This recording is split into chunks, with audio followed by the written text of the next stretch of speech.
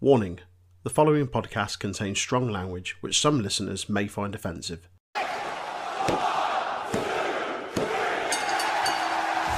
The Untitled Wrestling Podcast is on all the usual social media outlets.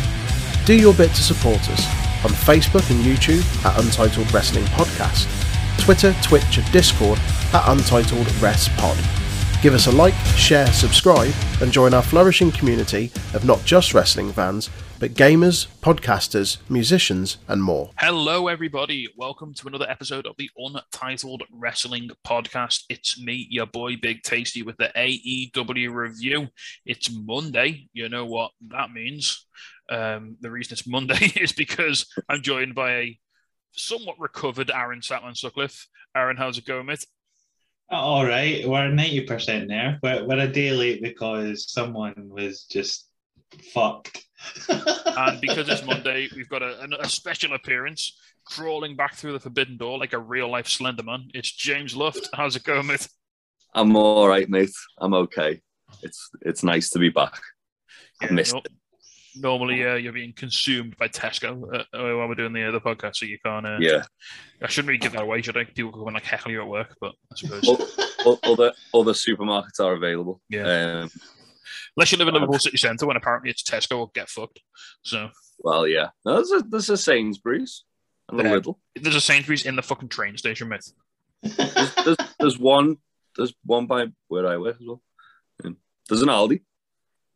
There is. I went to Lidl today, actually. In fact, there's nothing wrong with Aldi and Lidl. Don't knock it. No, I never did.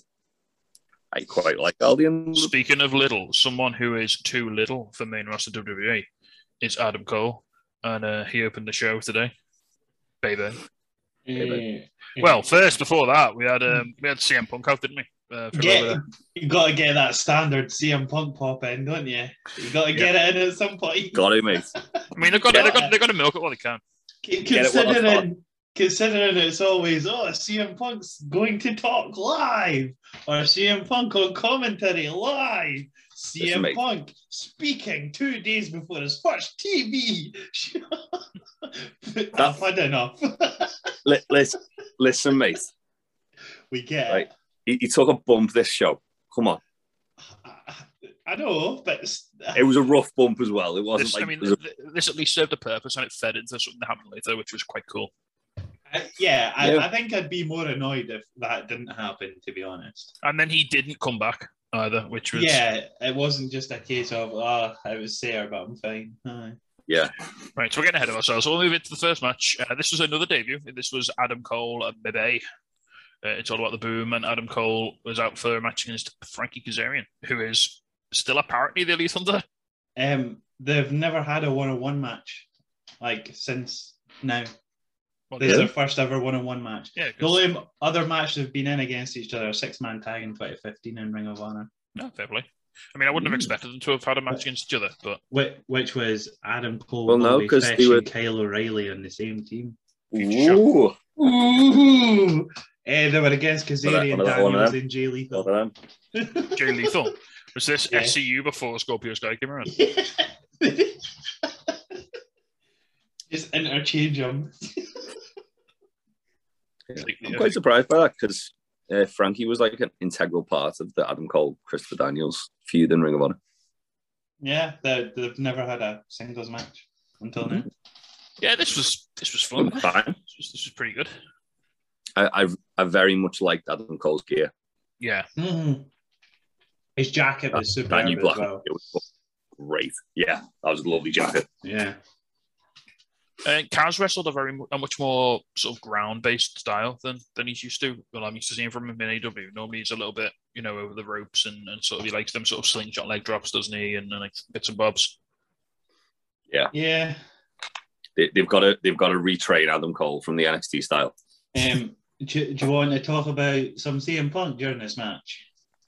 CM Punk goes on about the aprons not being standard wrestling ring aprons, but he doesn't tell us how they're different. He says they are different, but he doesn't say how. He doesn't say it. Yeah. I mean, what I think he means is they're not like fucking, advertising boards, like LED boards that they are in WWE. Well, he also basically spoiled that at some point. Well, not spoiled, but he was like, oh yeah, I will be wrestling Adam Cole. Yeah. He kept saying that, like, and when I do wrestle Adam Cole, it's like, all right, steady on, Phil. I mean, at this point, anytime CM Punk has a match, it's going to be, it's a big match or a dream match. Well, I mean, I think the way that Adam Cole and CM Punk, yes, I agree with that. Yeah. Well, I mean, I think with Punk at the moment as well, obviously, because it's still fresh that he's back. And I think he's going to be wrestling more than Sting does, but he's not going to wrestle much more than Sting does. Yeah. So they've got to try and keep him relevant to a degree without overexposing him. Yeah. So, like... I mean, I think that's how he gets away with it. He just shows up once a week. Yeah. And he's fine. Like, and at the end of the day, if it's just him cutting a promo, it's not like he's not one of the best talkers ever. Yeah. Yeah, I mean, if CM Punk just talks, it's not like it's bad. You know. Yeah, it's not like he can't cut a very compelling, awesome promo. So, don't worry about it. Don't worry about it. So yeah, any highlights of this match? I liked Kaz's CrossFit, his little chicken wing sort of submission he did. The Cole sort of rolled back to the pin. That was quite nice. A little disappointed. Kaz had Cole up like over his shoulders. Looked like he might have hit the fade to black, which was his finisher in TNA. Can tell you what it was. But he can't do that anymore because that's Hangman's. It's basically the Deadeye. Oh, right, okay. So he hit an Alabama Slam instead, which is fine. Alabama Slam was fucking stiff. Yeah. Jesus Christ. So Adam Cole was going to get whiplash off it. Then we got to see... Do ya? We got to see the Panama Sunrise for the first time, done by Adam Cole in AEW. Not the first time we've seen it in AEW, but the first time Adam Cole has done it. That just made me feel really happy for some reason. It's like, oh shit, Adam Cole's here already. Yeah, just seeing the Panama Sunrise, it was like, oh, it's actually Adam Cole. It's actually happened. Like Adam Cole's wrestling in AEW. This is brilliant. Then he hits the last shot, and no, he hits the shot. The shot. Sorry, the shot. Get it right. Yeah. Got to take ourselves away from that, okay? That other company. You can't have that anymore. Well, shot. when he was in Ring of Honor, the last shot was a completely different move. Well, it was like a weird modified brainbuster thing. Oh, okay. I say differentiate him from the other company. He tunes up the band going for a super kick, but it's fine. Yeah. Well, you know, he's been conditioned to be basically Shawn Michaels too. Yeah. Adam Cole Boogaloo, baby. Be what Dolph Ziggler couldn't. Yeah, the difference is Shawn Michaels tried to like mentor and micromanage him for like the last 4 years. They have to discard both the Nemeth brothers as failed experiments, and then Adam Cole was like the one they put all the resources in. Yeah, so it's like basically Adam Cole got to NXT and Shawn Michaels went, right, I've seen what you can do. That's really good. However, do this instead. Have you tried being give him a load of Shawn Michaels matches from like basically Shawn Michaels after he came back from his back injury. All right, so after the match, obviously Cole picks up the win. Decent match, you know, it was fine. It went about 8 minutes. It was a good TV match. It wasn't a pay-per-view quality. It didn't blow. It didn't, you know. It didn't have to go longer just because it was Adam Cole's thing. You've always got to remember it's against Kazarian. Yeah. Exactly. They held back a bit. They saved some of the good stuff, like a big match down the line, which was quite nice. Yeah, I mean, Elite Hunter Kazarian's basically just like a fucking private eye detective who's smoking cigarettes in a mini at this point, isn't he? Yeah. He's basically like Elite Tickler Kazarian more than Elite Hunter. He's like the equivalent of, this is going to be one that Aaron enjoys a lot, the 2000 Royal Rumble when Kai and Tai kept interfering. Yet similarly achieving nothing. Yeah, just less racist remarks from Jerry Lawler. Oh, God. Oh, I just remembered that. Yeah. Anyway, post-match, Adam Cole gets on the mic for story time, baby. And it's a really cool little promo he cuts. Just a really quick one. He basically says that hope's a dangerous thing. And he said that everyone in the back hopes they're better than the Elite. Then he calls out Christian, Jungle Boy Luchasaurus, says he has a problem with them. And then he said, how about they take on him in the Bucks in a 6-man tag next week at it's just Rampage, isn't it? You know, so far. Yeah. Yeah. Jungle Boy doesn't think that Marco Stunt's good enough. No, he calls out everyone except Marco Stunt. It's like, oh, come on, mate. You know, it's a shame. I think there's a reason behind that. I feel like they're probably going to do Adam Cole and Christian to kind of like lay over a feud for Adam Cole. That it's a feud that doesn't hurt Christian losing, it doesn't hurt Adam, and it helps Adam Cole. You can't put him with Jungle Boy straight away because I think Jungle Boy needs to win that, doesn't he? But I also think that it might lead a bit more into Jurassic Express and the Young Bucks because they were teasing it before we got the Lucha Brothers cage match. I can't wait till Hangman comes back and those two just beat the fuck out of each other. It's gonna be really good, isn't it? And then he says the Super Click is back, baby. Yeah, I can't wait. That name. As I said, that's been the name always, mate. I know. It's just it's interesting, isn't it? That he's positioning himself and the Bucks as like another subgroup within the Elite, and it's like the Super Click. I know they've been it before, but it's interesting that like they're sort of grouping together themselves. Yeah. It's nice they basically just picked up the storyline of like Adam Cole trying to usurp Kenny. Yeah. Just put it into a different group. And he's already like kind of making little subtle jabs. Like when he referred to on I think it was his first promo on Dynamite last week when he was like saying, oh yeah, and Kenny Omega, you know, that AEW titles made you, obviously like alluding to like the belt makes the champion or the champion makes the belt. Yeah. Saying like Kenny's not without the belt. He made a very good point of that he'd give his life for the Young Bucks and Kenny.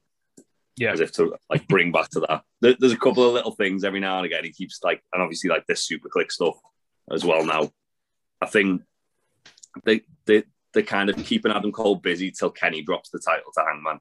Yeah, and once the title's out of the way, they can do the implosion like with going on. Yeah. And as I said, he's going to go full Heseltine and just oust Kenny like Thatcher. Which is going to be great. So next up, we had some little quick promos. Just the Lucha Bros, Butcher and Blade, basically said we're going to have a big fuck-off fight, aren't we? And apparently they're top contenders. How's this happened? Well, they've not lost, mate. Yeah. They've not been on Dynamite. Yeah, because one of them's been injured. Aye, so how are they top contenders? They still haven't lost. Yeah, that's bullshit, and you know it. I think the reason fucking bullshit, and you know it. Don't worry about it. Yeah, don't worry about it, mate. Don't worry about it. Although I really like the way they play off the fact that they were both in like Eddie Kingston's like weird like heel stable for a bit, and like they had that sort of animosity there, didn't they? Which they sort of build on. Next up, we've got Sammy Guevara and Fuego del Sol backstage. Fuego's got a new car. That first AEW check cleared, and he's gone straight out. Second-hand car. It looks pretty nice, to be fair. It's better than a lot of cars you see around here. He bet. Yeah. And he's betting it basically. He's put it on the line for a match, another match against Miro on Rampage this Friday. Well, he said, "Oh, I would bet my car." Like, you're not thinking it would happen, and Sammy went, "Oh, is that a bet?" Sammy, you're a shit friend for putting him in that position. Yeah, Sammy's a bad man. So yeah, we're going to have Miro versus Fuego 2 on Rampage, which is interesting because no one's, and Miro alludes to this later, like no one's ever come back for another go at Miro. Yeah. After they've lost. Right, Miro even... Eddie Kingston will. Yeah. Kingston will, I think, yeah. I mean, who else is going to go for Miro just now? Really? Well, we'll find out on Rampage. Well, that is true. I just instantly forgot about that. It's been a rough weekend, boys. All right. Right. So next up, MJF came out, and Jesus Christ, the fucking heat he had as soon as he came out. Yeah. MJF tapped out Stein. Yeah, instantly, just to get the ball rolling on how the crowd were for this whole promo. Yeah. That though, didn't he? Yeah, he's good at working the crowd, to be honest. So he comes out for a guy his age. He calls New Jersey the armpit of the world. He then basically he brings up some local celebrities. So like the only one I recognized that was Bruce Springsteen. Don't worry about it. It's fine. Who were the other ones? Did anyone remember? I don't know. I just knew doing the whole local celebrity. He said that they all sucked like the local girls on the Jersey Shore, so that got a big boo. It made Aaron giggle as well. So yeah. I mean, it made me giggle when he said it too. And this was I really like this next bit where he's like, right, Brian Jr., I'm going to talk to your dad now. And he started like looking up to the sky. Oh, and he was like, rough. And then he was like, "Who am I kidding?" And he starts talking down to the floor, and it's like, "Oh, mate." Yeah. The crowd for a lot of this just chant "Shut the fuck up" as loud as they can, and MJF just shouting in the mic whilst he's doing all that. so good. What I've got to ask is, when did they change this from being a tag match to a singles match? Because when Brian made the challenge, it was Varsity Blondes versus MJF and Wardlow. No, it wasn't. It was one. No, it wasn't. I thought it was. No. Maybe I was having like a fever dream or something. Yeah, there was no. Don't worry about it. Tag team match, mate. I thought it was made as a tag match. I don't know why. No, because Griff Garrett's nothing Cincinnati, mate. Yeah, he doesn't care. Well, poor Griff. Who the fuck's Griff Garrison? Exactly, mate. Jungle Boy? Griff got his fucking head taken off by Wardlow last week anyway, so don't worry about it. Exactly. You want to see him for a while, it's fine. He did get a bad murder done. So basically Pillman came down. I like this. So Pillman's music hits, Jeff goes to Wardlow. He's like, go up there and cut him off. Like, don't let him down to the ring. And obviously, as soon as he said that, right, he's coming from behind. You know what's happening, yeah. Yeah. And he had the same, he had like the tiger shirt on that his dad used to wear back in the day for one of his, which was quite nice. Yeah. I really like how they're, and I mean, I know it feels a little bit reductive on Pillman, like to make him basically just his dad again. But as long as he's fine with it, and it's really cool from like a wrestling historian nerd point of view to see him like doing all these classic Pillman, like little tropes, like little details. I mean, the fact that he calls himself Brian Pillman Jr. and not changed his name, and the fact that he's wore like gear that's been inspired by his dad's, and he wore his dad's gear would indicate to me that it's probably quite cool. Yeah, I mean, it's probably I like the guy, but like his dad's legacy is probably the thing that's going to push him further than anything else. The thing is, it helps other people, like MJF, like used it. Yeah, it works. Yeah, because I mean, he's a bit vanilla, and as a character, he doesn't really have any like defining traits that MJF can have a go at, as opposed to being Pillman's son. Dead young though as well, so like he's gonna be like develop that. Yeah, while he finds his own character, if he just borrows like some of the bits from his dad, which also pops the crowd as a babyface, then that's. I'm gonna make a prediction, obviously. Just before we started this, they announced that tournament. Pillman Jr.'s got a water pistol. He's got a Nerf gun. He's got a Nerf gun. No, I can see Pillman Jr. getting to the finals of that Owen Cup.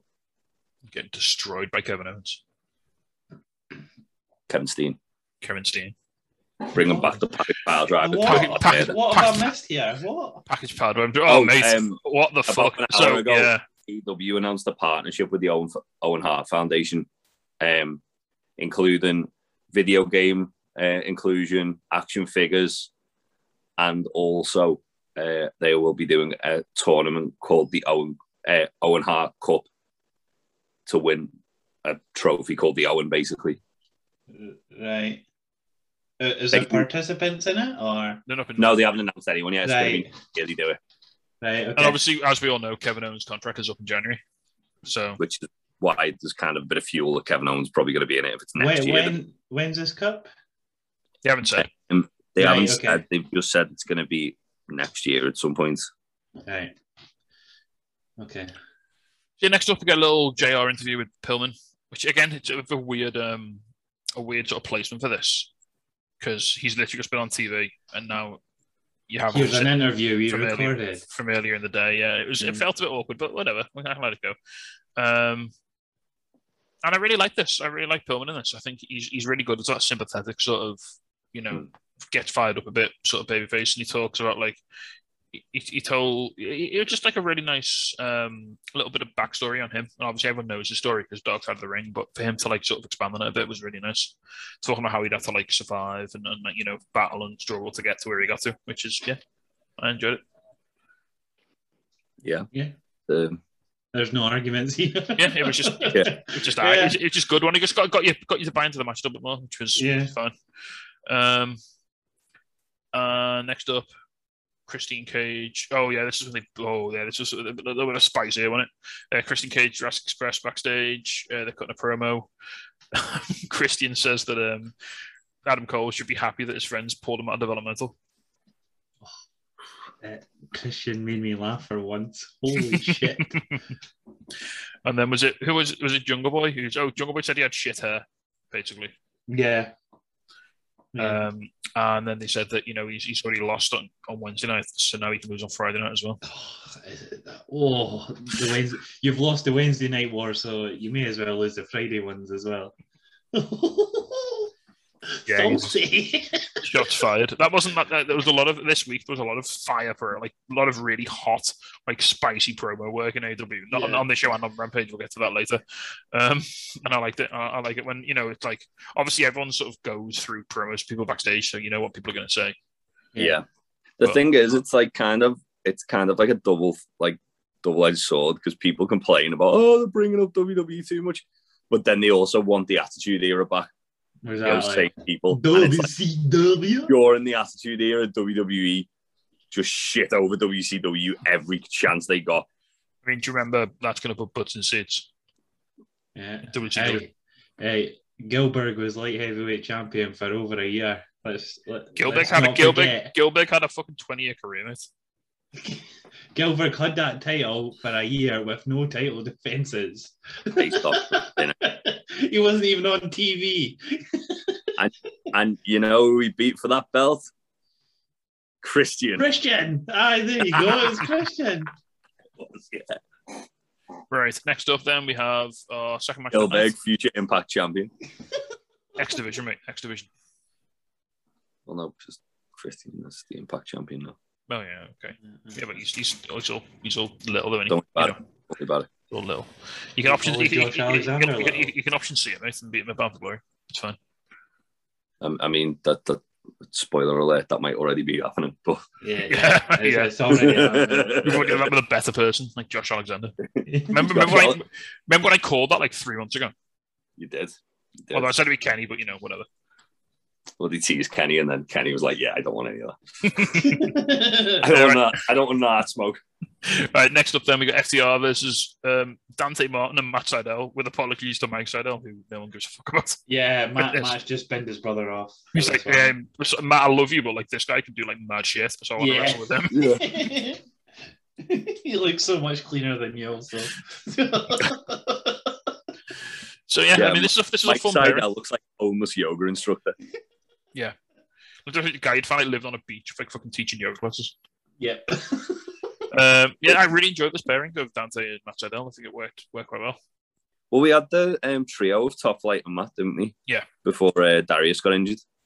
And then we also had Matt and Mike versus Matt and Mike with Dante versus the Elite as well. Banger. Yeah, that was a great match. JR calls FTR RTF before the match starts. RTF. Don't worry about it, mate. Don't worry about it. Don't worry about it. Yeah, again, really, really decent match. Good tag team wrestling. I mean, I know you're not the biggest FTR fan, Aaron. No, it's just that whole old. I say this every year. It's just the old school mentality. It's just no my cup of tea. For a man who loves the Attitude Era, and these are the guys who wrestle like from like 20, 30 years ago, and you don't. This is wrestling before that Attitude Era. Come on. Yeah, because they're actually wrestling, mate. They're not just. Yeah, exactly. Matches. They're not just having bra and panties matches. So. So a lot of this match was obviously FTR on top. Good to see Cash looking strong as well, because he kind of worked quite limited against PMP, didn't he? And it's good to see him like really letting loose here, and like it looks like maybe the injury might be on the mend, which is good to see. Mm-hmm. Dante does Dante stuff, which is really nice. He did that lovely spot where he jumped over Cash to hit a sunset flip on Dax, who was still behind. They were going to give him the big rig, and he jumped over the first one and like did a sort of a second one, which was just. I mean, I can't even jump over like a fucking sofa. Why a sofa?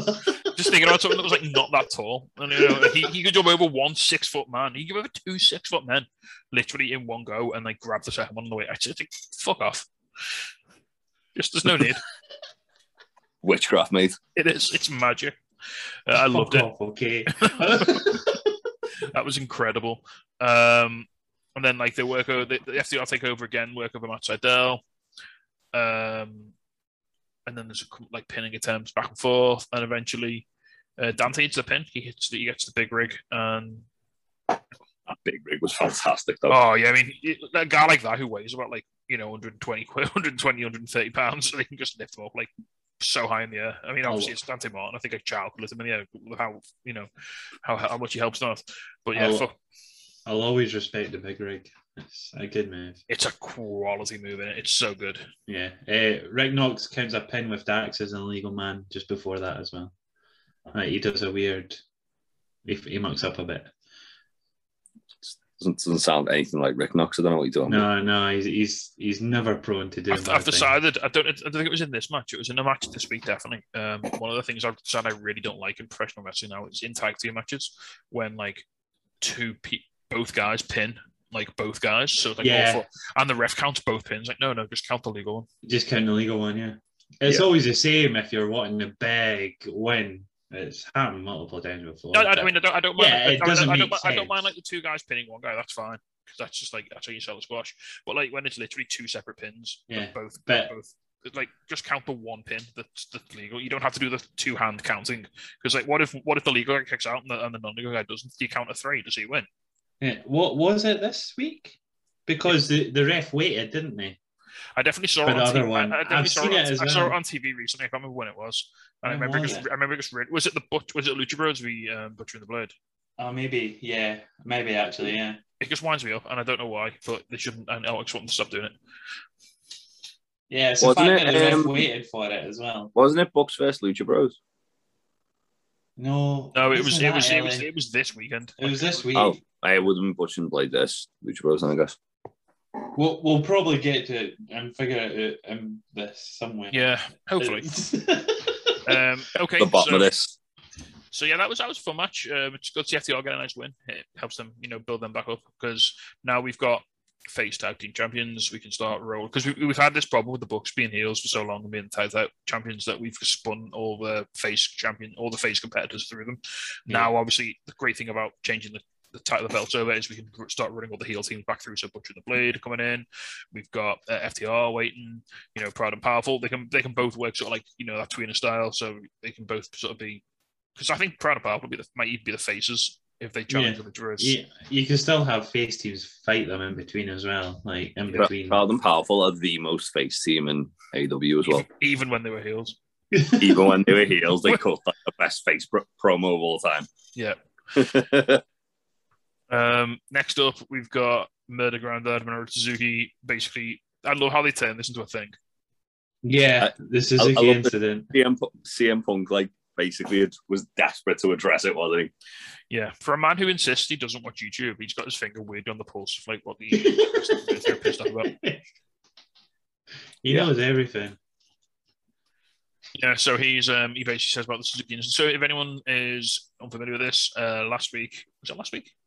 Yeah, last week. When Suzuki fought Mox, they cut off his music before the big cool part. Aaron was very upset. I was upset as well. I mean, I did berate for a solid minute about it. I think this was a genuine production fuck up, but they've split it into a storyline about they was short on time, weren't they? Yeah. So they had to cut it.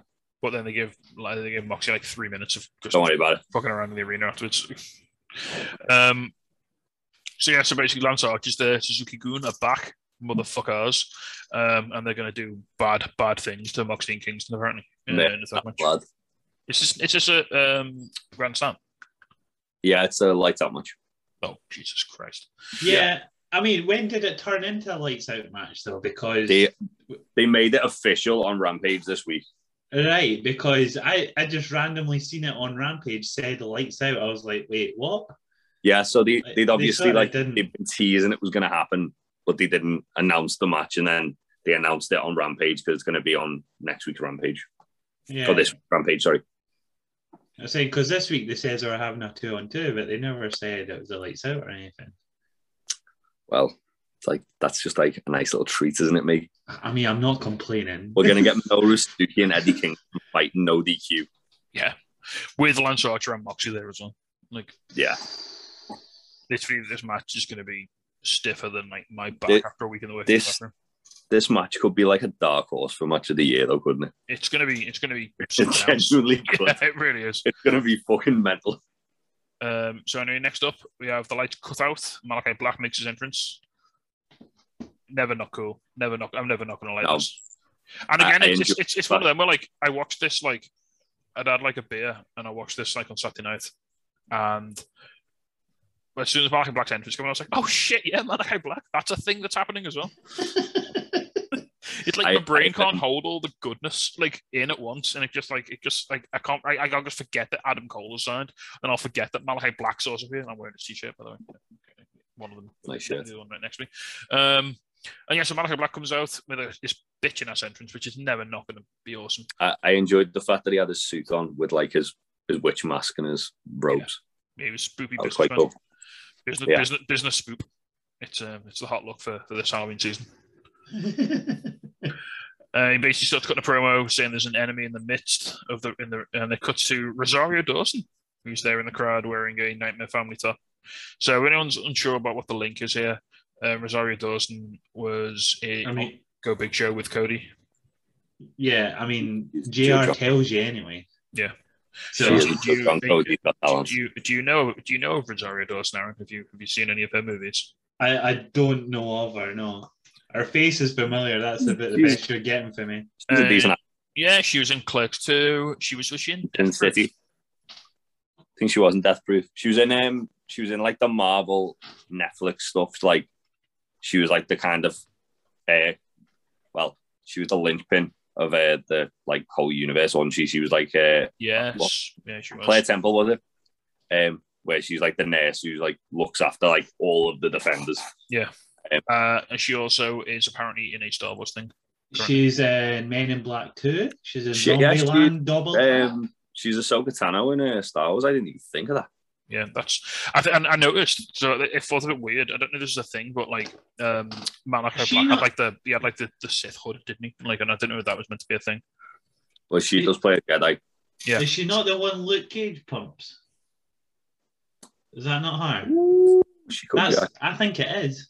I think it is, yeah. Yeah, I'm thinking it's the one Luke Cage pumps. Yeah, it is, yeah. You're right. Yeah. So yeah, I know her. She's really good. She's really cool as well. She's a big nerd and stuff, and she likes rookie shit. So yeah, basically Malachi Black comes out like he's gonna batter her, which is and then Cody makes not the quickest entrance. I'm not gonna lie, when she like got in his face and then jumped on Malachi's back, I was like, just Black Massa, fuck it. Yeah, just do it. She jumped the barricade. It's all on her. Fuck off, mate. She's got to film Clerks 3 first. Yeah, don't worry about it. That's never happening. It's being filmed like right now. Don't worry about it. I don't get this Cody entrance. You'd think Cody would have went for the big wrestling. Where was he? Royal family. Where was he? He came down like the steps. Was he getting some fucking popcorn or some nachos or something? Like, what was he doing? It doesn't make sense. It was like, you know, on that Attitude Era pay-per-view where the Big Boss Man went for a piss and he missed his cue. That's what it was like. Cody's gone for a piss and shit. And instead of running out the back and making his big Triple H entrance, he's got to run down the bleachers like, fucking hell. Wow. He was arguing. Like, he was like, I'm the EVP. I don't care if there's no CM Punk ice cream bars left. I want one. It just doesn't make sense to me, this entrance going down. Cody's just set up like his own Nightmare Family stand in like the concourse next to the merch stand to try and make himself more important than CM Punk. And don't try give me nonsense that he came down from fucking heaven because he's the light fighting the darkness or some shit like that. He was wearing a red suit this week, wasn't he? So it wasn't white and black, it was red and black, which is... It's stupid. Wolfpack to NWO. Wolfpack to AW confirmed. I was waiting on it. Well, no, because I'd like it. At least he didn't dye his hair black this time. When they have the rematch, I'd appreciate it if like just Malachi Black came out the middle and like he'd like taken over it. If that made sense, if Cody had to come out the normal tunnel. Yeah. That'd be a nice little detail if they did something like that. So basically, yeah, they have a fight. I love the bit where they go up the stairs and Cody just like grabs a water. Like, this guy just gives Cody a water bottle and he just beans it at Black. Yeah. And then those two guys, they just pop huge and they've literally just come back from the concession stand. They probably just stood next to Cody at the fucking refreshment stand. They've got they've got the loaded fries. They're having a great time. So Cody's just like launched one of their water bottles at Black, which is they're living the best life. Right. We don't know, they could still be fighting in that arena. I mean, it was shades of that really awesome Cody Jericho fight they did like back in the early days when Jericho smashed the window open. Where Jericho was screaming that he had a ticket. That was awesome. Little shades. That was back in the days when Jericho was trying to become a fucking meme every week, wasn't it? Jericho just found out what TikTok was and was like, I got a ticket. Yeah, you got a T-shirt out of it. So right. So next up, we've got another little video package. The Bunny and Anna Jay setting up their match on Rampage. Cut back to the Dark Order, and Anna Jay started talking, and Evil Uno just cuts her off. Yeah, what a prick. I don't like this. I don't like this. So then Alex Reynolds just appears, so he's back, and he basically calls out Uno for interrupting Anna, and they all start like bickering, and then Anna's like, "Well, fuck off then if you can't get it together, don't come out from the match." Evil Uno's just like, "Where the fuck did you come from? What you doing? You fucked off. Get the fuck." Yeah, Evil Uno said he left the Dark Order though. Yeah, but Alex Reynolds, no, but I came back for these guys, not for you. It was weird. Yeah, because he was wearing his Reynolds and Silver shirt. Yeah. No. So next up, Dan Lambert's out there again doing that heel goodness. All right, everyone, who's your favourite member of the Inner Circle? Mine. Not Jake Hager. You can say Jake Hager. No. Because he comes out with Chris Jericho to challenge Dan Lambert. To be fair, everyone else is busy, ain't they? Well, I was going to say this makes the most sense because let's not forget, kids, this is MMA fighter Jake Hager. MMA fighter Jake Hager, who in his with right wing boomer Chris Jericho in his last fight kicked someone in the balls twice, so it was a no contest. So Dan Lambert is like complaining that like everyone in AEW is like a spot monkey, snowflake, indie darling, 5'11", 120-pound midget. Yet you're sending out literally the worst wrestler in the company, Jake Hager, and Chris Jericho, who is old as fuck. Whoa. Steady on now. The worst wrestler. Don't say that when fucking Luther works for them still, mate. I'm sorry, at least Luther can make a punch look real. True. You're right there, Aaron. We're comparing Chris Jericho to Luther. No, Jake Hager to Luther. Sorry, Jake. Don't worry about it. I think this is a really curious, it's obviously because they've got fuck all to do and they need a program, but they've got that big show. Chris Jericho's got something. And I'm even more upset that Jake Hager has the words Big Hoss on the back of his jacket. He's always called himself Big Hoss. I know, but I don't fucking recognize that. The CEO of Thick Championship Wrestling with DC doesn't recognize that. So basically, Jericho says that. Oh, I like this. Jericho said that he fights MMA fighters backstage, which is a fun little reference. The reference was, I've had shoot fights with MMA world champion Beast and MMA trained ape named Bill. Yeah, so he's referring to Lesnar and Goldberg the times he fought both of them. Yep. And then he says Hager's undefeated in MMA, which to be fair, he is. Don't worry about it. You missed. Hager's going to have a fucking MMA fight with someone, isn't he? With one of these weirdos. Well, no, because cage match thing. What did Tim and Wardlow have last time? You mean AEW? Yeah. Are any of them? No, they're going to have like an AEW MMA fight like they did with Wardlow. Are any of these guys retired or? No, I think most of them are in UFC, aren't they? Dos Santos isn't. Yeah, he's still UFC. He's still fighting, just not on main card. Arlovsky, he still gets time to time. He might be mightn't he, actually, Arlovsky? Is this going to lead to Lawler coming in? I don't think Jerry the King Lawler is there doing anything. Yeah. No, not him. Not him. The MMA fighter, not the alleged nonce. Dinner. Paige Van Zant's in this fucking group. Jerry Lawler will be creaming his panties. Let's not do this. Let's steer away from this. Anyway, so let's get back to business. So this I'm a fat face dipshit. Yeah. Oh yeah, that's Jericho. That's gets a that. thing. Yeah, Let's go. JR goes, is that a fuzzy? I like that. That was that's another phrase Jericho's bare into the world. Fuck me. So basically, the opposite. The sort of thing of this is we're getting Jericho and Hager versus Page and Scorpio Sky. Please, fucking put Page and Sky over. Please. You should do. I'm not. It's Chris Jericho. I mean, it's not going to happen, but. Should have put. Jericho's put Sky over before. True. He also did that. He should have the Men of the Year winner. I feel like the Men of the Year could have like a really good feud with Lucha Bros down the line. Yeah. Speaking of random shit, the Gun Club have a little promo video about why they turned on Paul White. Basically, it's apparently because they are undefeated and they're not in the rankings. So the only way to sort of correct that is just apparently to beat the Big Show. But Butcher and Blade are top contenders. Well, they didn't beat the Big Show, mate, so they don't get. I don't know. Maybe they already beat the Big Show, but I don't know. Don't worry about it. Don't worry about it.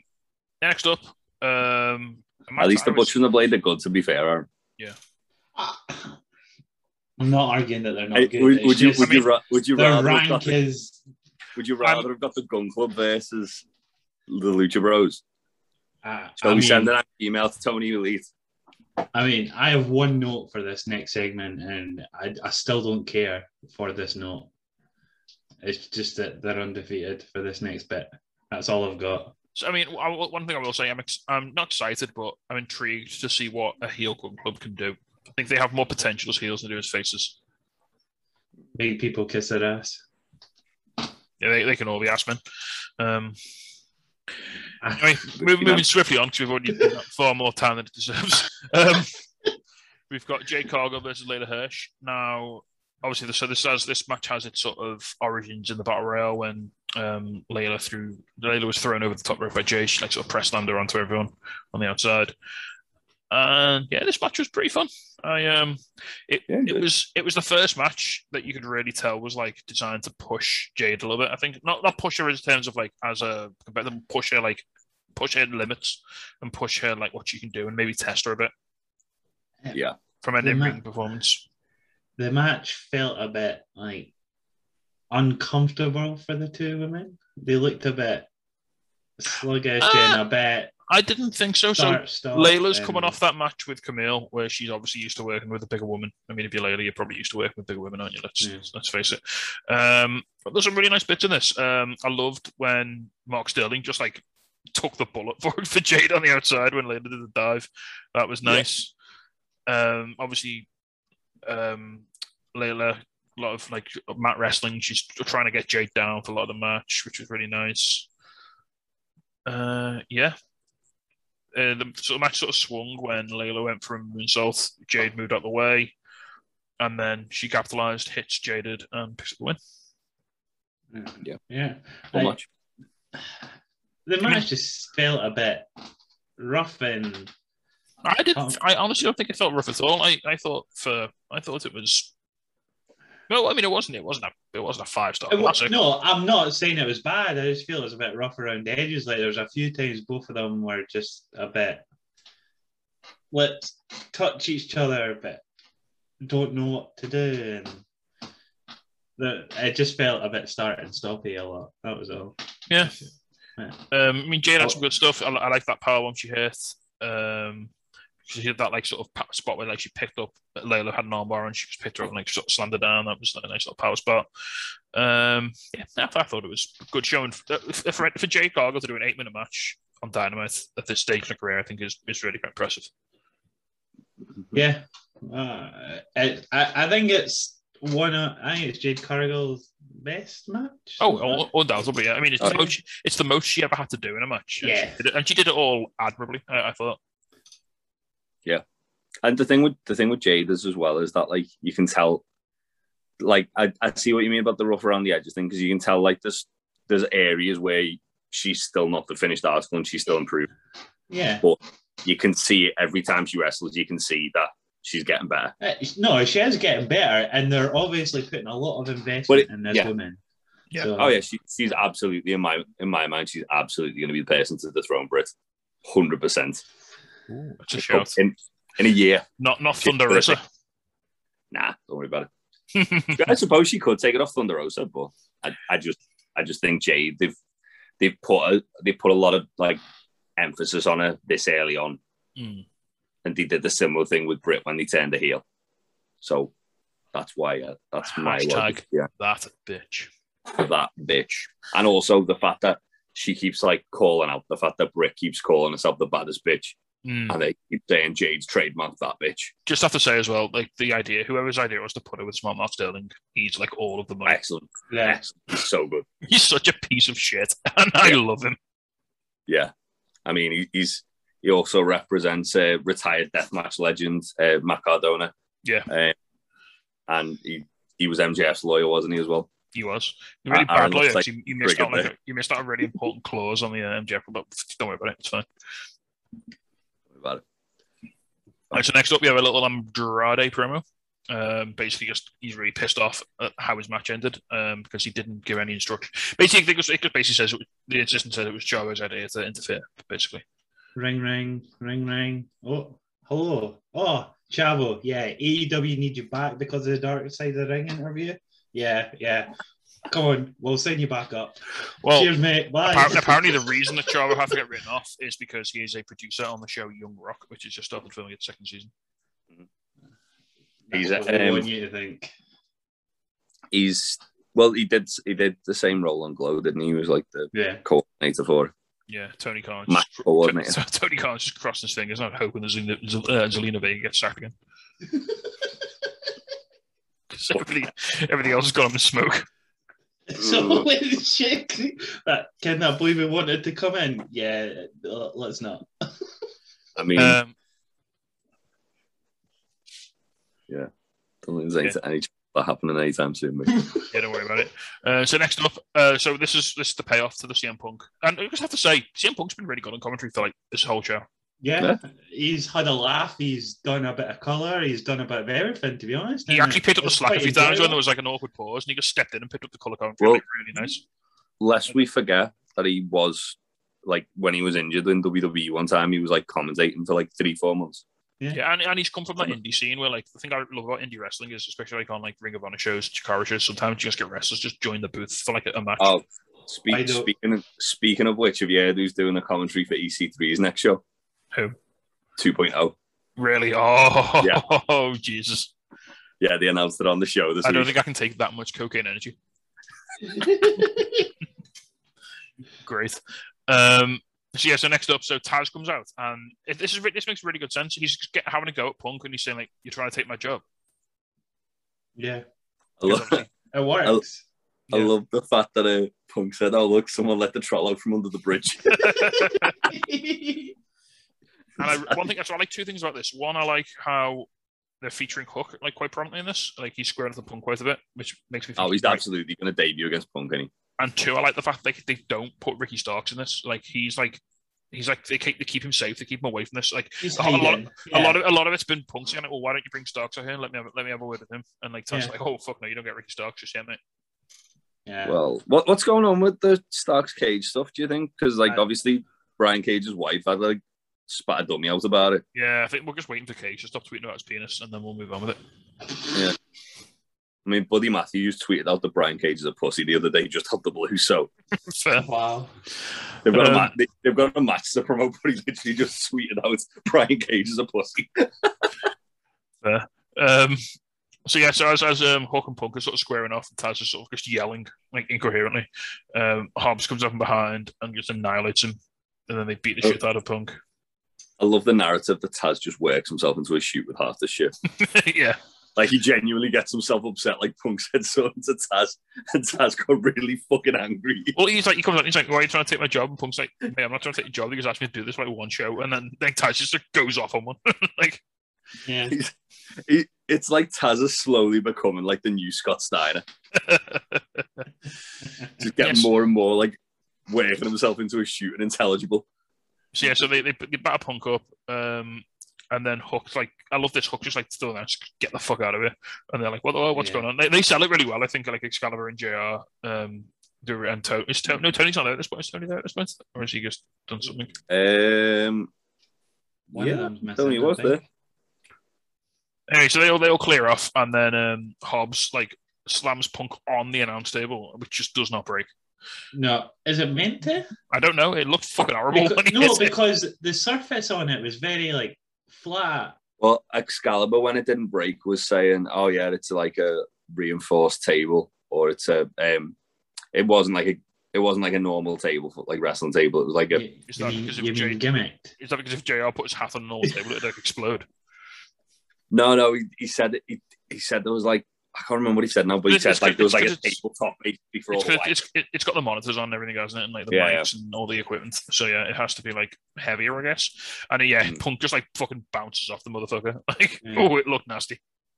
Yep. Yeah, a bit of town business on the table. Yep. That Dragon Sleeper Hook did as well. That was good. Yeah. That looked awesome. Yeah. I'm really excited for when Hook does his debut, I think. And if it's against Punk, that'd be awesome. I think I can catch him. And I mean, Hook's had like 2 physical altercations in AEW so far. One was against Punk and one was against Sting. Yeah. What a way to come into the business, eh? The thing is, he's already got like a promo thing of him in gear. Like, so basically they announced this match for next week's Rampage. Yeah. Hobbs versus Punk. And it says Rampage Grand Slam. Yeah, Grand Slam.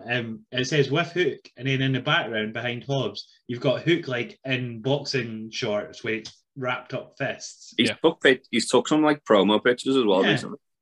He's been taping his fists up with 2.0. So he must be at some point using that gear at some point for something. Yeah. Well, he is training, isn't he? Like that was how. I mean, I don't know how far along he is, but you know, he's got to be getting close now. You think to being TV ready? Yeah. He was in the first class of the Nightmare Factory, wasn't he? Yeah. So he'll. I mean, so that's like the Lee Johnson class, isn't it? Like sort of. Yeah, and like Anna Jay, 10, Jade. So if you look at that, then and they're all like on TV fairly regular. Yeah. He's got to be near like ready to compete. Whether they're going to like literally just have the big brass balls to go, all right, let's put Hook against Punk. I don't know. I mean, just do it, man. Like, what? There's nothing to lose. Yeah. No one's going to expect him to. I do like the narrative of Punk working his way through Team Taz to get to Ricky Starks. Yeah, I like the way to go. I like how they're presenting Starks like the final boss in the situation, which is really cool. Well, he is. So you're gonna be the first person to beat CM Punk. You know? Yeah. Oh, come on now. 100%. You heard it here first. Ricky Starks, who's on my shirt right now, is going to be the first man to pinch CM Punk's shoulders to the mat in the AEW. Going to Rochambeau the shit out of him. He's going to Rochambeau him so much, so hard that he retires for another 7 years. Right. So moving on, we get a little video recap of Darby Allin and Shawn Spears, the history, and something important to remember that Darby Allin's first AEW loss came to Shawn Spears. A 5-4, wasn't it? Yeah. A while Jimmy Havoc was in the background. No. There's no one there, mate. We checked. We double checked. There's no one there. Deep fake, mate. Deep fake. Don't worry about it. It's fine. So yes, then we do get Darby Allin versus Shawn Spears, and yeah, another fun match. I mean, I feel like I say this all the time, but they are just fun matches, aren't they?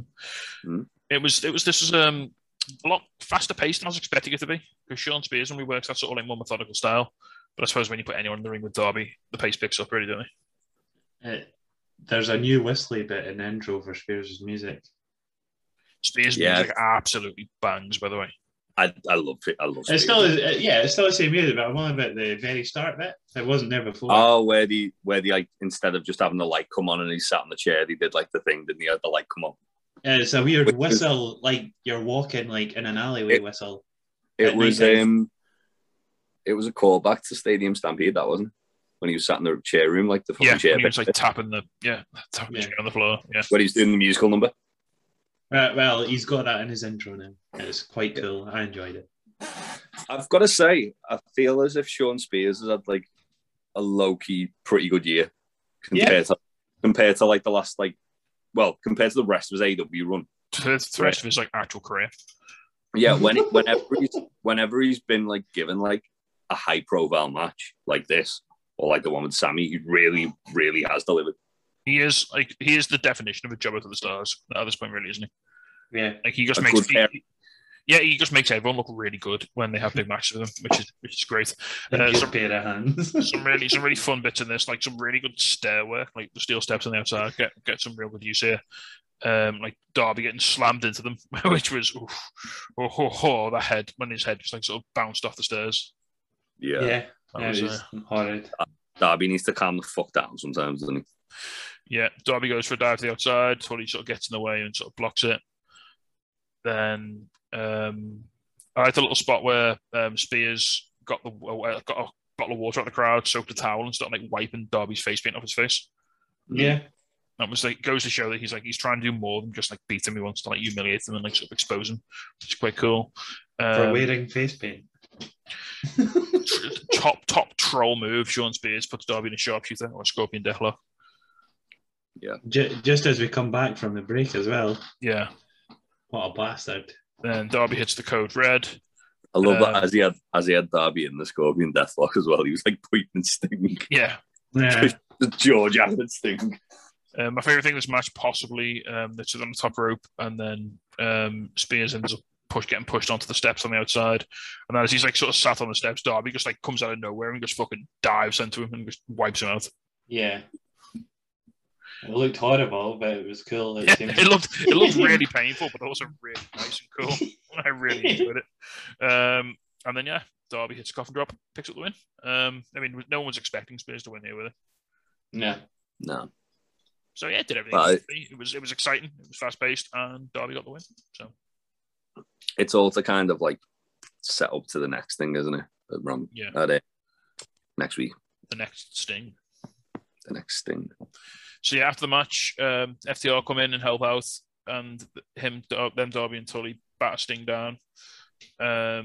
Eventually, Sting hits Tully. Tully hits Sting with a chair first. Sting no sells it, and then FTR join in, and they give Sting the spike pile driver, and then Tully does the same thing. He gets the wet towel and wipes Sting's face paint off. Yeah, I think I better face painted Darby because it wasn't coming off at all. He had just done like a 20-minute match, right? An 8-minute match. He just had like a big grey mark on his face. The big smudge. That spike pile driver on Sting was uncomfortable. I was just like, oh yeah, like, didn't that guy have neck problems? Like, yeah, he had to retire because of neck problems. Like, yeah, it's like maybe don't do that. So next up we have Tony introducing Bryan Danielson. Daniel Space comes out and said he wants to fight Kenny. His name is Brian, and he wants to fight. Because that's all he states in this promo. Yeah, that he just wants to fight. Well, then Don Callis comes out and interrupts him. Music. It was meant to be. And basically, it's just a really good work to hype the matchup for next week. Yeah. But Bryan Danielson, pretty much all he's been doing in his promos, though, has just been calling Don Callis a piece of shit. Yeah. Yeah. Excalibur talks about being tied in a pretzel by Danielson, segues to him tying up the competition. Because pretzels. Basically, Brian says he's heard rumors that Kenny's lost a step, that he's not quite as good as he used to be. And he's sort of like trying to like erode Kenny's. He's trying to play to his vanity, isn't he? And sort of like goad him. And eventually it works. Because at the start of the promo, Kenny doesn't want the match to happen. And then by the time Bryan Danielson's had a go at him for a bit, Kenny's right up for it. And he says yes. What a lot. I love that. Yeah, he asks, like, he actually says yes or no. And obviously that prompts a wild yes chant from the crowd. He swears a lot, and it's weird. This is AEW now, man. Everyone can say shit. vegan-friendly Bryan Danielson with 2 kids. I don't know how I feel about him swearing. He used to like fucking bust people open hardware on guardrails. Don't worry about it. That's fine. Don't worry about it. Have you not seen the Young Bucks first? Bryan Danielson, Roderick Strong, and PWG, where Brian and Roddy do an actual murder. Where like the wives are in the crowd crying because they're like stomping on them legit. Yeah, Bryan Danielson used to just break people. That was his whole thing. Bad murderer, Bryan Danielson. It's fine. Don't worry about it. Does that mean he's going to break Kenny next week? Is that what we're getting? It means that Kenny and Danielson's going to be stiff as fuck. Probably yes. Who have you all got for this? Danielson. Non-title match. Danielson. I know, but I feel like Hangman could appear at the end. I think Hangman at the end. I think he's appearing at the end. I think Danielson's going to beat Kenny because and then it's an exhibition. It's an exhibition match. It doesn't count. I mean, what if all the boys jump on? And then what if Hangman appears during the match and distracts Kenny, and then he turns around if they're running? No, fucking WWE, mate. Come on, calm down. It's going to be the final pop of the night. Come on. After Bryan wins. Yeah, like the end of Dynamite, obviously, not Rampage because it's the same day. But you get my drift. I'm so hyped. That's in like as we're recording this, that's in 2 days. It's in 2 days. I know. I can't wait for that. It's going to be awesome. Next up, we've got a quick one. Miro accepts Fuego's challenge. He said he's going to bash him and then he's going to bash his car. I hope he destroys his car like fucking Zangief on Street Fighter. Like the bonus stage. Yeah. I want Miro to just rip the car apart with his bare hands. Just match kick it until the engine flies out. Yeah. Just keep kicking it till it falls apart and blows up. Oh, great. So Matt Hardy cuts a promo on Orange Cassidy, basically saying that he's disrespecting the wrestling industry and he's going to take his hair. They're doing a heavy hair match. Matt's going to go baldy, isn't he? Are they definitely doing a hair versus hair match, or is it going to shave Orange? Well, this has been like 2 weeks now where they've went, it's all about cutting hair, because even Orange states it's about cutting hair. Yeah, it's heavy hair. Yeah. Yeah.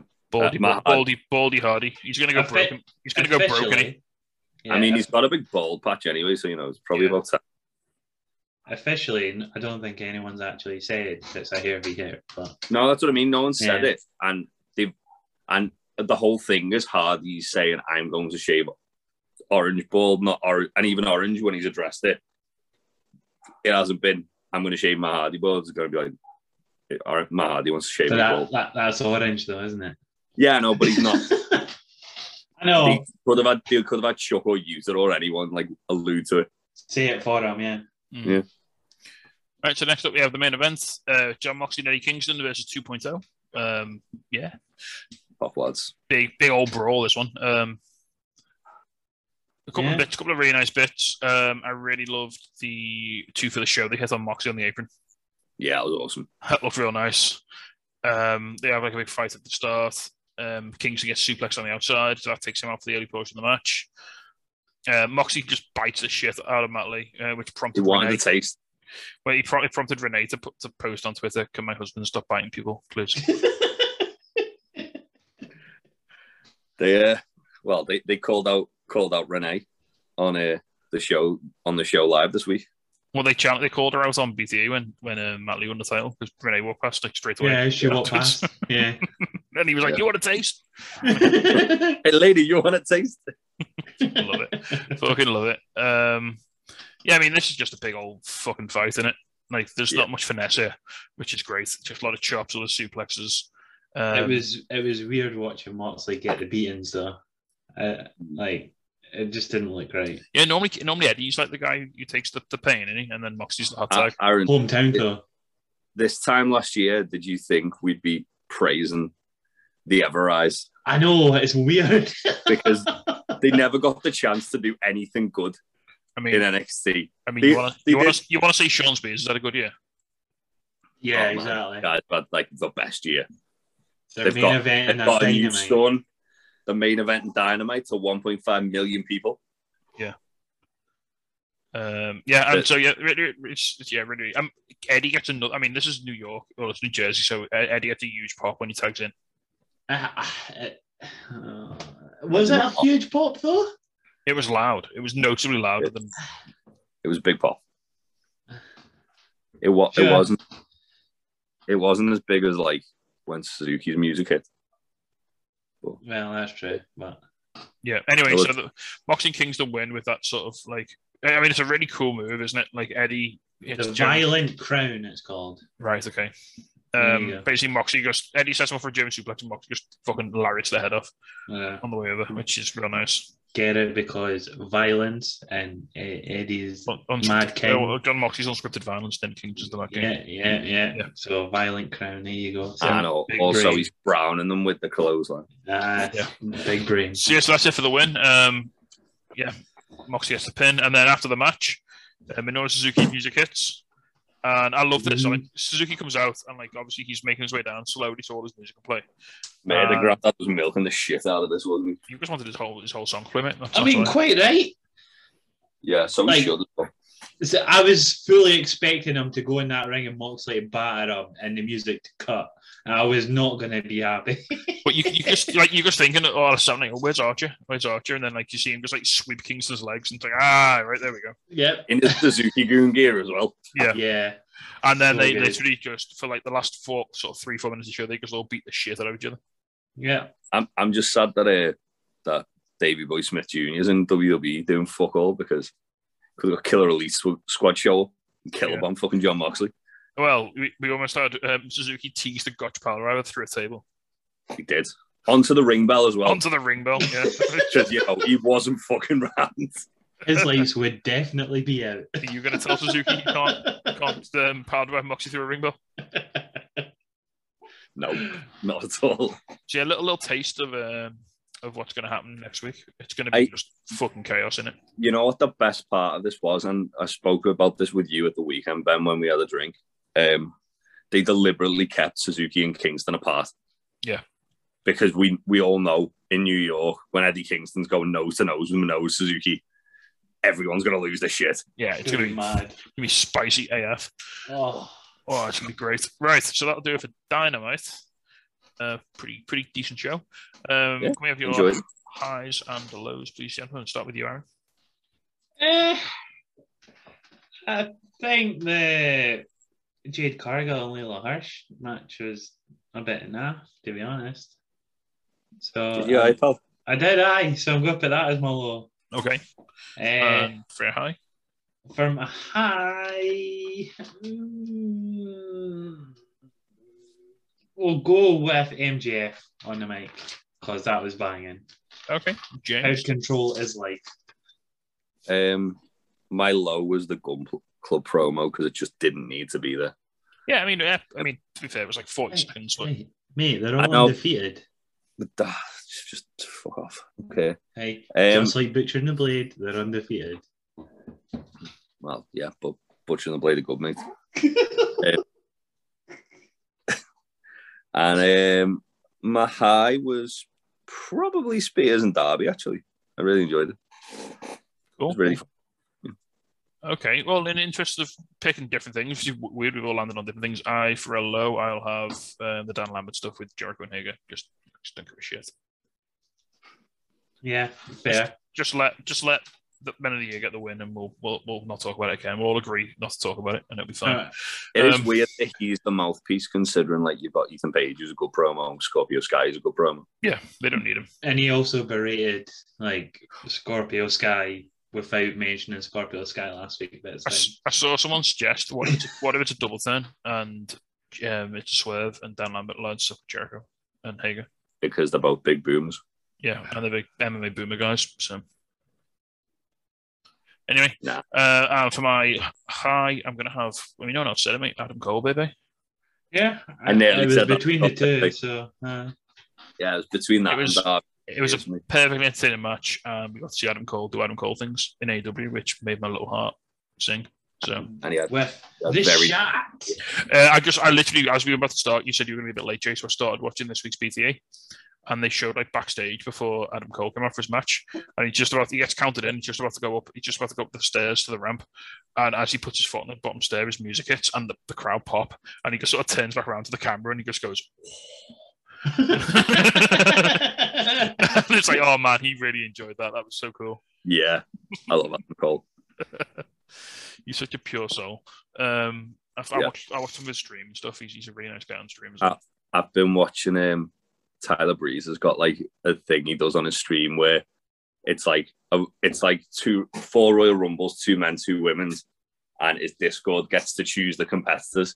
And he did one where he had Cesaro, Woods, and Cole on there.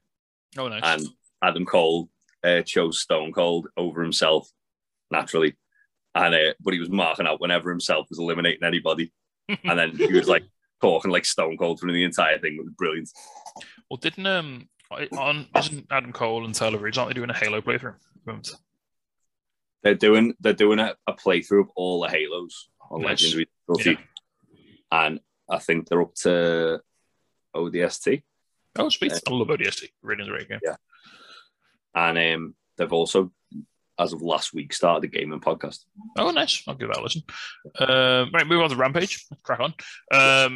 So we have your retooled and tweaked Rampage commentary team of Excalibur, Taz, Chris Jericho, and Ricky Starks. So we're still getting them every week. Jericho.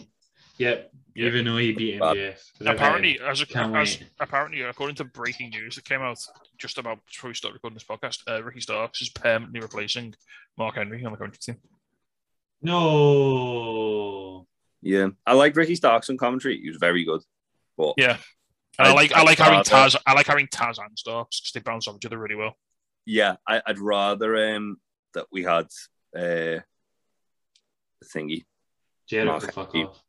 Yeah, Mark Henry stay and Jericho go. That being said, I do really like the dynamic of Mark Henry as like an analyst on the show where he's like backstage or almost like gives it a bit more of a sort of legitimate sports feel. Like the fact that he like breaks down the main event and he interviews the people and that. But yeah, I'd enjoy more Mark Henry on commentary. Right, so let's start with the opening match. So this is the match that was discussed on Dynamite. This is the Lucha Bros defending against the Butcher and the Blade. The Hardy photographers around there as well, aren't they? Like Jack Evans is there for some reason, whatever. Brand new ring canvas as well. Yeah, it's got Rampage. It looked quite cute actually. Yeah, it's got like Rampage in the corner, like the little Rampage logo in the corners, which is quite nice. This match was alright, wasn't it? I enjoyed this a lot. Yeah, I mean, you could tell me I love Big Butch, I love the Blade, I love the Lucha Bros. Let's make them all have a big fight. Yep, that works for me. Yeah. Jericho with his riveting commentary calls Butcher Andy Williams numerous times to make sure everyone heard it. Throughout this whole match, he refers it all the time. Yeah. Anyone know who Andy Williams is? Andy Williams is the Butcher's real name. He was also the guitarist for the Police, I believe. It was also one of the Yeah, he's the on the Indies, it was Andy Williams and Pepper Parks, not the Butcher and the Blade.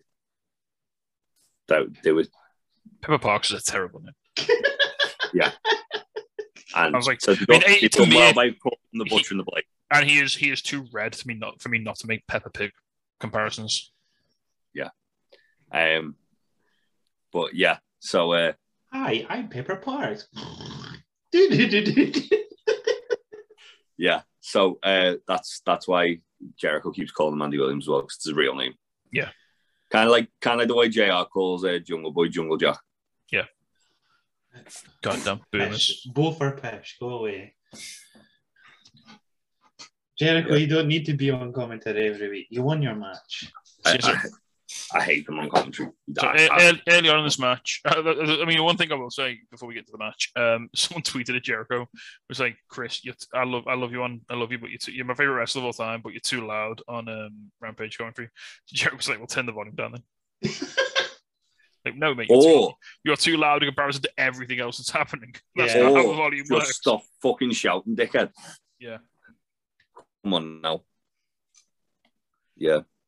It's early in the match.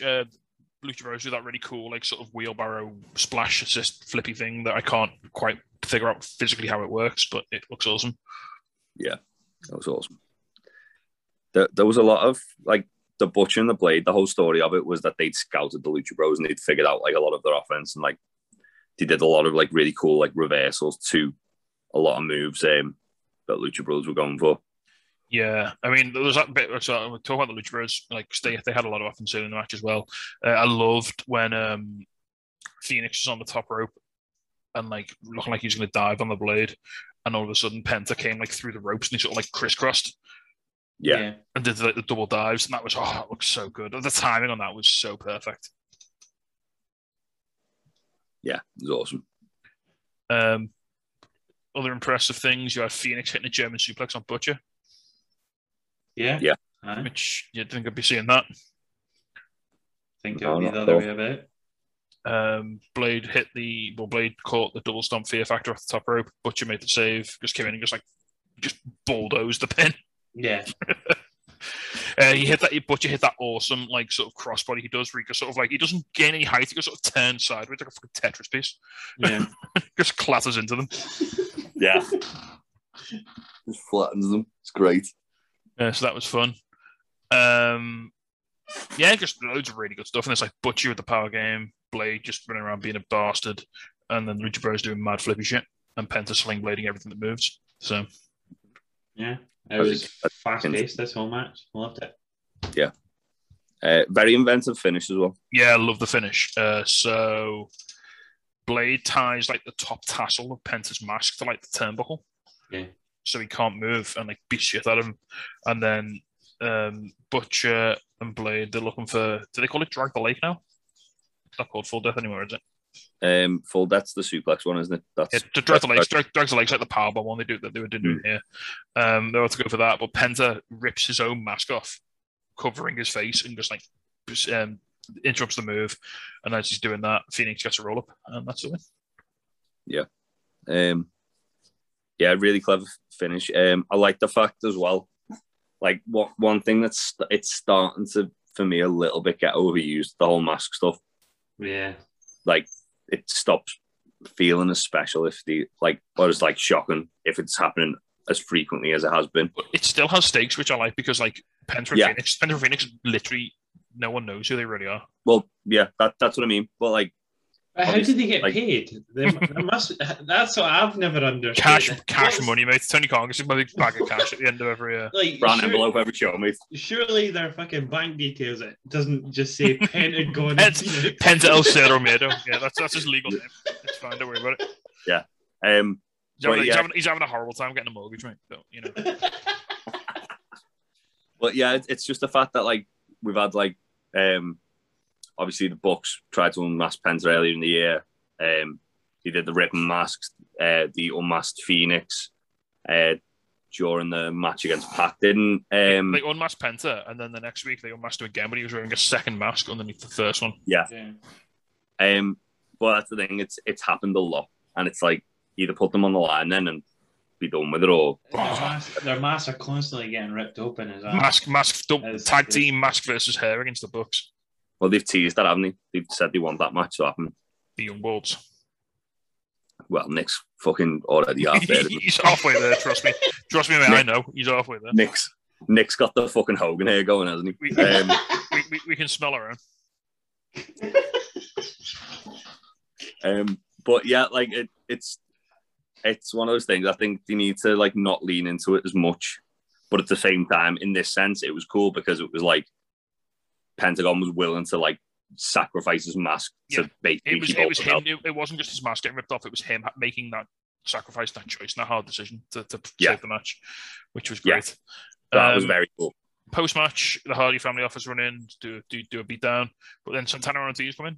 They're wearing the full Dead President's face paint because apparently they had a mask. They filmed the match on Elevation earlier, so that's why. But they looked really fucking cool. They just ran in and made the save. I do like that they've been wearing the Dead President stuff a bit more. Yeah, I can't wait for them to have an absolute classic with the Lucha Bros for the titles. It's gonna be great. Mm-hmm. Yeah.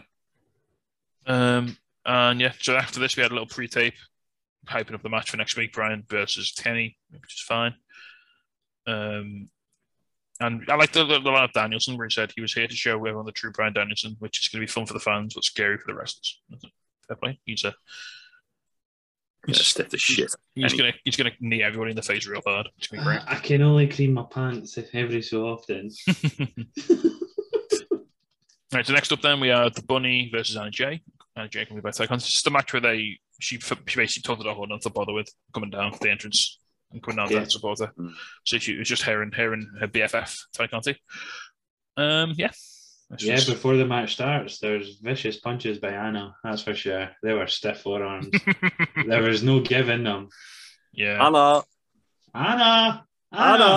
Yeah, they had a little so the Bunny comes out to interrupt the entrance, doesn't she? And then they have like a little fight around the ring before the match starts. Yeah. And it was fine. I mean, not really to latch onto it. It was just a solid match. It's okay for Anna Jay's first match back, I suppose. Penelope tries to distract Anna. Ty takes her out from the outside. She obviously knows Ty Conti. I don't know why she's trying to distract. Do stuff on her own. Yeah. Yeah, she knows Ty. She's going to batter her. And then as this is all going on, Anna rolls up. Bunny gets the win. Yeah. Absolutely fine. Yeah. Good to see Anna back. Still, it's nice that she's back again. If they can sort of build her up a bit, she'd be a really nice challenger for Britt. I'd love to see that much. Don't think she'd go win, but No, she looked really good though, considering she's not had like a singles match for almost a year. Yeah. And we had a recap of Punk getting beat down by Hobbs, and Hobbs afterwards says that Punk should have stayed home for another 7 years and said you'll see him next week. Yeah, gotta get CM Punk on the show somehow. So Hobbs only signed for AEW like just over a year ago. It was a year ago, like the other week. Yeah, and he's gone from like being unsigned to wrestling CM Punk in the space of a year. It's mad, isn't it? Yeah. AEW is a fun place, it seems. That's pretty cool. So next up we've got AEW only signs ex-WWE guys though, didn't you know? Yeah, they don't train. No homegrown talent. Nah. And even when they do, they don't push them. They just bury them because CM Punk beat Darby in one match. So that means all WWE talent bury all homegrown talent forever. Just bury Darby Allin. Yeah, he buried him. It was a squash. It was a 5-second match. It was like Sheamus versus Danielson. He's doing nothing now. Tell you. No. Did you see on the topic of that? Not to get too sidetracked. Did you see what Ricky Starks put on Twitter last night? And in regard to that, where he basically tweeted out, "I feel I am a homegrown AEW talent," and there was people trying to tell him otherwise. And like some guy went, "Oh well, what about this?" and like showing a picture of him being like NWA TV champion, and he went, "Yeah, that was a really cool time in my career. However, I didn't reach anywhere near the heights I am now until I got to AEW, so I'm a homegrown AEW talent." Yeah, fair.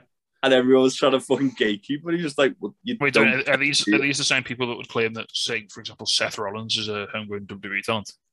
Probably. Despite the fact he was Ring of Honor champion. Yeah. Don't worry about it. Don't worry about it.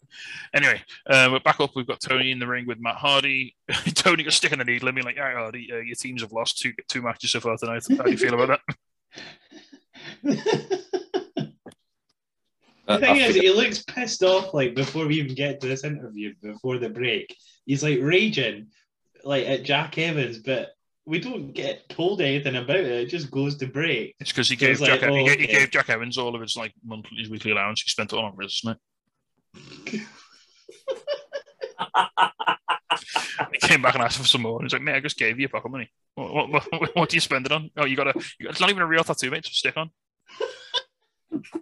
It's one of them expensive ones that last like 2 weeks. You just got that shitty jacket you were wearing. So basically, he said that Ty Conti and Prana Powerful are going to pay next week. Ooh, mysterious. And then he finds, I don't understand this. So what's going on? He said there's a fan at ringside who's kind of dressed as Orange Cassidy. Orange Cassidy, look up. But I mean, he is much closer to my body shape than he is to Orange Cassidy's. I mean, if I put glasses on and a denim jacket with a white t-shirt, does that make me look like Orange Cassidy? It's just the closest thing they could find to an Orange Cassidy look like. I'm sure it's just, or was he just a gamest guy? Because he gets like, is he the only guy? Right. So basically, Matt Hardy pulls him into the ring with Jack Evans, and they cut his ponytail off. So is this the only person they could find who would be willing to have their head shaved for money? I was just emphasising the fact he looked like Bill Dempsey. I mean, he really did, didn't he? He really did. Can we Google that? Was it Bill Dempsey? It wasn't Bill Dempsey, no. He must be someone with some training because he took a bump over the guardrail. He does look familiar. I've got a picture of him now. I'm just looking at him, but it wasn't Bill Dempsey. Bull fifth. I feel like we've seen him around AEW before. So in the heelest move possible, this guy's getting his head shaved, like his ponytail's been cut off, the shaving, like they're not even shaving him properly, they're shaving chunks out of his hair, like it looks like shit. You have to get the whole thing off. And then Orange Cassidy comes down for the save. Get the sides. Yeah, Orange Cassidy comes down for the save, literally walking as slowly as possible. It's like, mate, they've been shaving his hair for like 40 seconds here. You've got to come out a little bit sooner. Yeah. So Bill Dempsey was accused of harassing multiple women. Now he's in court for going for defamation of character. Oh, fair. Okay. Fuck you then, Bill Dempsey. Yeah. Well, that was during the Speaking Out movement last year too. I mean, I love my favorite. No, not my favorite thing. You don't see people lose the jobs, but like they literally sacked him like as soon as they signed Kevin Owens. It's like, oh, we got the better version now. You don't need you anymore. Yeah, fair. Yeah, so Cassidy makes the belated save, and yeah, that's it. I think it's time coming in that ramp, though, didn't it? It's going to be heavy hair, isn't it? Oh yeah. I mean, I think it is, but not. Yeah, it's not a rampage, not a Grand Slam. Sorry. No, they're going to build this. They're going to build this run, I think, weirdly. Next up, then we've got Britt Baker in the ring with Ruby Soho for a little promo off. On mine and Troy's curry scale, I'm going to put this at Vindaloo. I mean, I'd say it was at least feels justified. It was like a jalfrezi. It was a good jalfrezi from like or Madras, maybe Madras. Yeah, it's up there. That's for sure. We a little square about this. So Tony had a microphone, which is odd because Britt Baker and Ruby Soho both had microphones as well. So Tony Khan didn't look at Britt Baker. Who said that, Jay? Yeah, Tony Schiavone. Yeah, Tony Schiavone. Yeah, when he hugged her, he looked away, which was kind of cool. Yeah, but he had a smile on his face as well. Yeah, which Adam Cole has been tweeting about, and then zooms in on the feet. Yeah. So obviously the big sort of takeaway from this is Ruby cuts a promo on Baker, saying that just like every other broad she's wrestled, she's just someone who's banging one of the guys in the back. I mean, she was there first, but sure. Aye, okay. Yep. Why did Ruby Soho wait to be in the ring to put her hat on? Don't worry about it. Yeah, don't worry about it. Okay. So then Britt Baker says that Ruby didn't run away from anything. She got fired. Yeah. Yeah, shots fired. Shots fired. Right. Sauce in that in that deal. Ruby told Baker to look at her, but said it may be difficult since her head so far up Tony Khan's ass. Yeah. Chopping up a few ghost peppers, just sprinkle them in there. And then that's it. Britt's had enough. She tired of this disrespect. She tries to hit Ruby from behind, but Ruby takes it down. And then, they eventually separate. The first thing that was also said to begin with was Britt Baker went, "Welcome to some TV time." Yeah. That was a good one. I like that, just to kick things off. That was great. I really enjoyed this. This really did put me in the mood for the match next week, and I can really look forward to it now. I really hope they spoke to each other before. It's not like Jey Uso. It's not like the Usos versus fucking New Day in the rap contest where it got a bit dodgy. I just don't want to get into like the fucking Paige v Charlotte promos where like everyone's just crying because it's all horrible. Yeah. Flashbacks. But no, this was really good, and it really, like I said, it really got me hyped for the match next week at Grand Slam. Can't wait for that.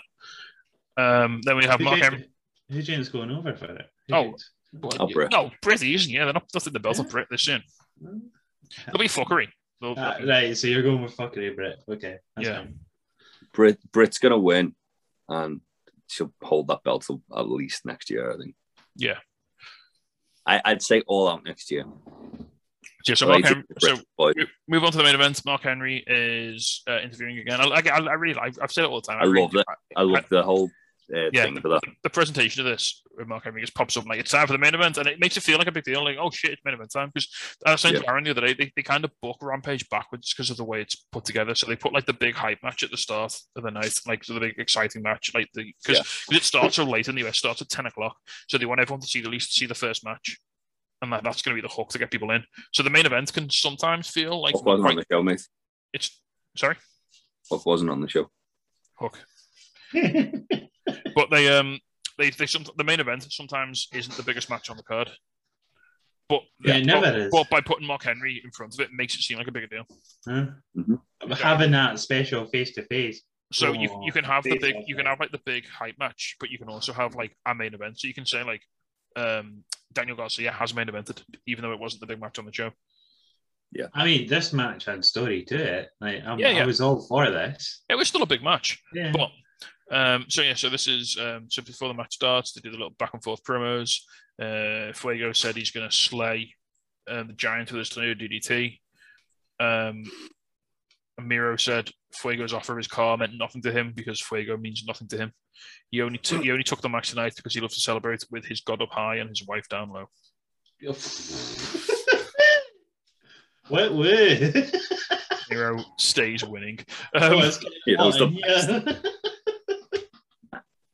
then we get into the match, and damn, this is a really, really good match. Was. Miro's really good at making himself come across as that he's in real peril. Even though he can wobble a lot. He's good at the wobbly monster. Yeah, but the way he's sort of booked, the way he's sort of booked himself, almost the way he sort of presents himself in matches, is so if you hit him with enough momentum and enough big shit all at once, there's a feeling that you can maybe just do it. But if you miss the moment and he gets his foot back in the match, that's it. You're fucked. It's over. You get your one shot. You throw everything at him, and if it's enough, brilliant. But if it doesn't do the job, he's just going to come right back and murder you. Yeah, he's going to do a murder on you. I've got a question on this match. There's a bit where they go outside, and then Miro launches him over the barricade. Were the fans meant to catch him and grab him and touch Fuego? And because it seemed a bit dodge. Not going to lie. It seemed... Well, I think it was planned, but it seemed like they fucked it up because Miro like actually launched Fuego. And then because they caught him, and it was kind of like they were trying to like right him onto the barricade. Yeah, like his feet were in the air when they caught him, so they were trying to pull his legs down to the barricades. Yeah, they sort of like a system, don't they? Like pull him onto them, set him up. But then even when Fuego got on the barricade, he started having to like slap the hands away. Like, get off me, I'm trying to jump. Maybe they were just making sure he was like, okay. But then when he does jump, Miro just catches him in like that fall-away slam and throws him like 9 feet backwards. Yeah, and then it was all over. Somebody really liked moment. Miro came off the ring with the springboard, and Miro just double axe handles him to like the floor. Oh, that was horrible. And then hold him in the face. The bit in the bit where like a little bit later, after Fuego goes for he hits him with the regular DDT, like the little stump DDT, doesn't he? Then he goes for the tornado DDT. Miro catches him, kicks him, and then sends him into the corner. And then as he's in the corner, he's sort of like resting on the second rope, and Miro just literally lifts his fist above his head and just like canes him, like clubs him like 3 times in the face with like his hand, and it looks horrendous. And he literally beats him into the floor. Actual murderer Miro. It's horrible. Yeah. And then just for the exclamation point, he then just hits not one match kick, no, picks him up and hits another to the back of his head. He hits him with a thrust kick. He's out. He's done. Like, it's game over. But no, Miro wants more. He literally puts his finger up, doesn't even one more time, picks him up, and then just nails him, like blindsides him in the back of the head with this horrendous thrust kick. And Fuego is fully dead. And Miro covers him and unsurprisingly pins him. Doesn't hook the leg because, quite frankly, he could have pinned him with his little finger. I preferred their first match, to be honest. I know. I really like this. I thought the brutality, Miro's like sort of dark side came out a lot more in this match, I thought. Yeah, I think the way they tried to play it off is Miro now knows what Fuego is capable of, so he just got murdered. I think that's how this went, to be honest. I feel as though like Miro's getting to the point where he's almost unbeatable. Like they've got it to a point now where it's going to take like a bigger baby face than who they're throwing at him. Was it what we were saying, or was it on commentary here where they talked about if Miro carries on this run, then they have to talk about him as a title contender for the AEW World Title? Mm-hmm. Yeah, it was on commentary. They said that. Yeah. Which, that's interesting. If Miro drops that title, because they can't do like what TNA or Impact do, sorry, and have like option C, because they need that belt to feel like a world title for when Cody eventually wins it back. Yeah. And it's not a mid-card belt; it's a secondary title that is defended predominantly on television. Yeah, to be fair, it does feel more important than it should. Yeah. Well, I think it feels more important than the AEW title sometimes because of how little they do defend it.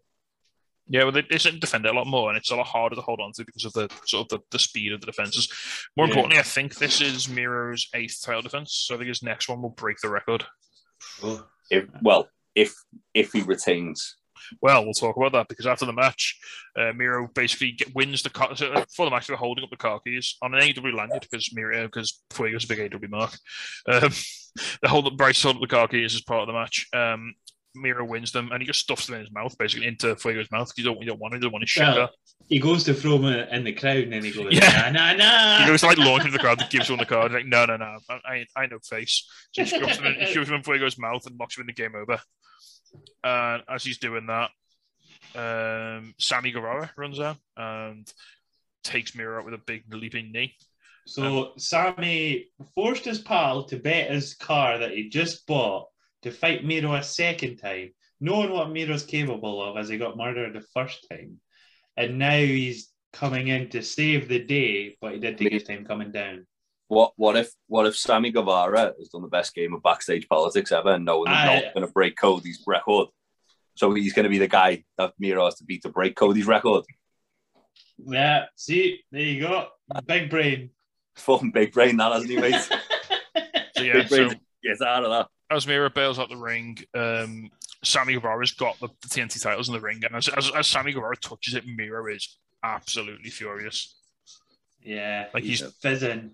Like he's defiling its sacred ground. And and the crowd are red hot for Sammy as well when he comes down. The pop is huge.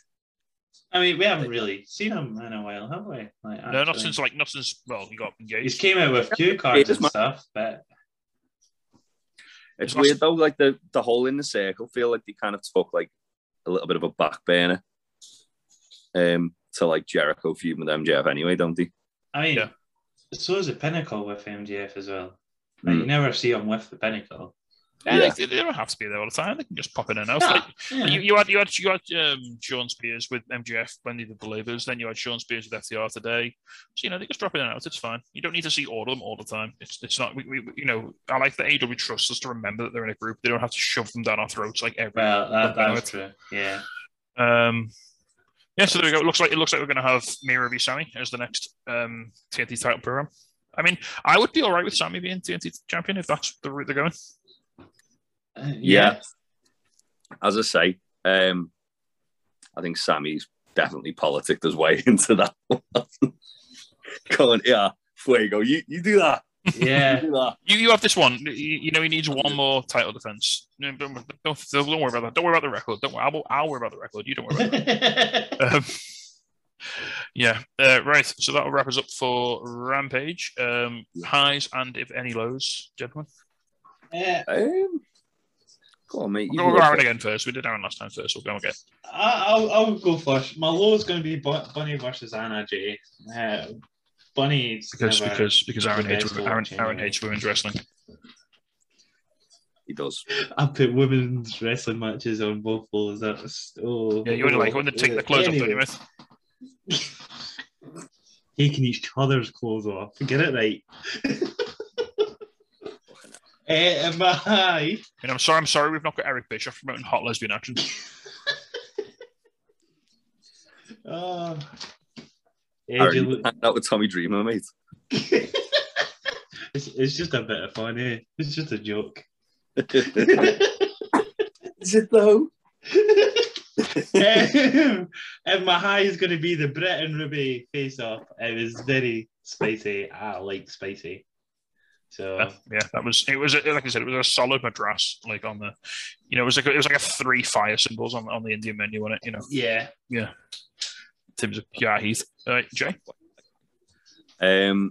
My high would have to be the tag team title match. It was awesome, really, really fun, and with Aaron Malowas, Anna Jay, and the Bunny, just wasn't. Don't know. It didn't really. In fact, no, it wasn't. It wasn't specifically Anna Jay and the Bunny. It was more that there was too much. That there was too much Matt Hardy in general on the show, and like they've just made like a bit. They were like throughout the tag match, they kept going to Matt Hardy's reaction. Throughout the women's match, they went to Matt Hardy's reaction. They had Matt Hardy shave that guy who looked exactly like Orange Cassidy. It was just a little bit too much for me. I'll agree with Jay on the up. I will say, or the high, I'll say the tag match was excellent. Really, really enjoyed it. Again, is the streak going to continue? No.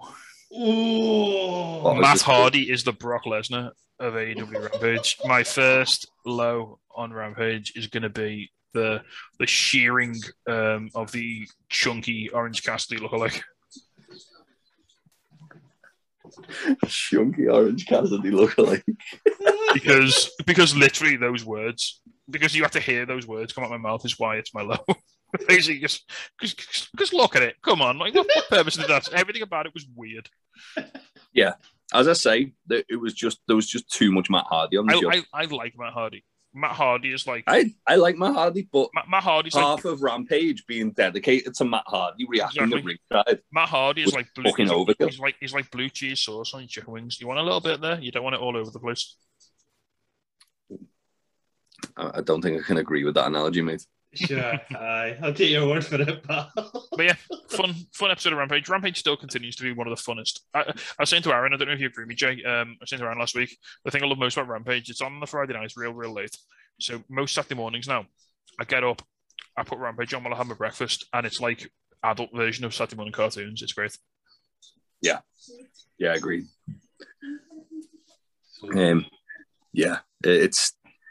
It's very it's very easy to digest. Yeah. That's for sure. Yeah, right. We're going to quickly close out with a few questions. All of them from Faye. So thank you very much, Faye. On our Discord, if you'd like to join in and send us some questions, you can just join our Discord, Untitled Wrestling Podcast on Discord. We do like gaming on there and everything. We post loads of memes and we chat wrestling on there. We chat gaming on there. Joe from Damn Vince Podcast has been posting some awesome recipes in our food channel. That's awesome. But you can also leave questions for our podcasts on every topic. So we have 3 questions from Faye. First of all, she asks, where is Hangman? In kayfabe, he is probably just riding a horse around a valley. Licking his wounds. Looking forlorn. Sad beer. Yes. In real life, he's probably decorating a nursery, to be fair. He's sad, so he's got lager tops. What?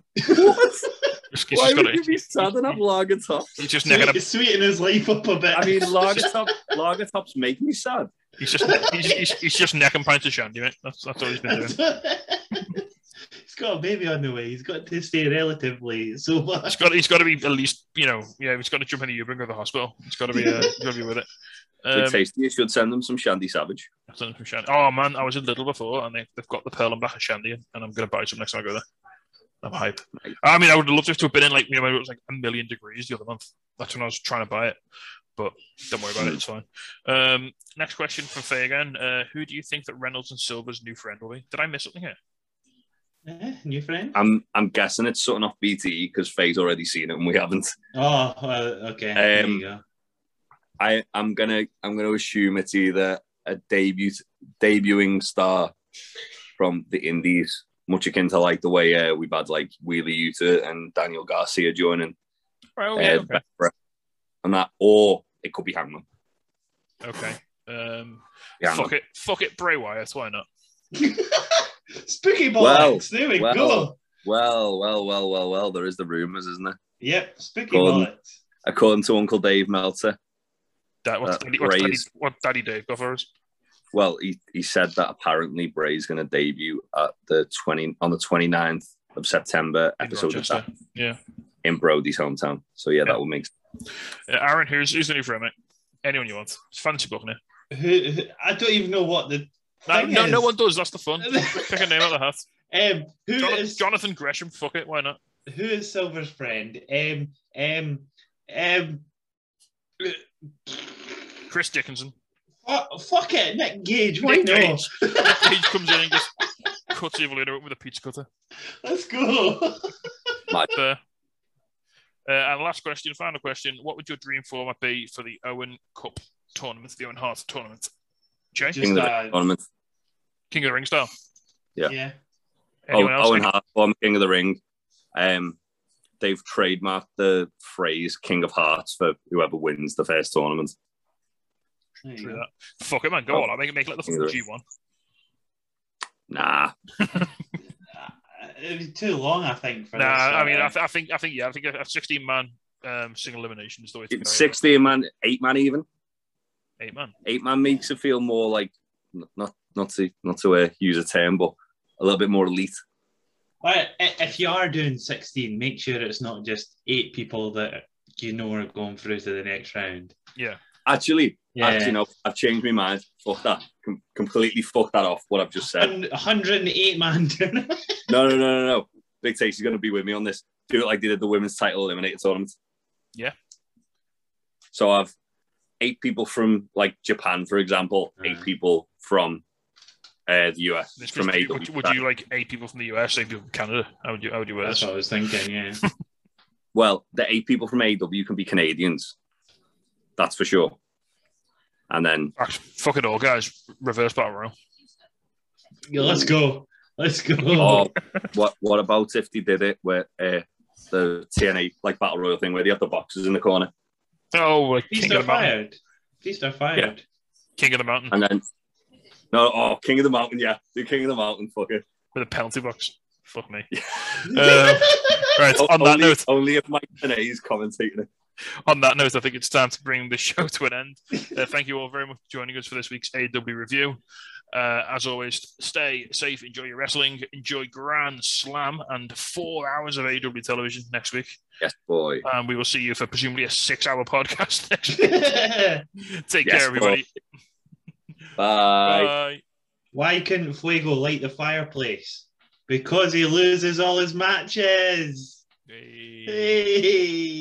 I mean, fireplace? You could have said candle or anything, mate. You know. Hey, Aaron. I was going to tell you about a joke about time traveling, but you didn't like it. Gee, right, that's it. And now a word from our sponsors. Do you like beer? Of course you do. Do you like wrestling? You wouldn't be here if you didn't.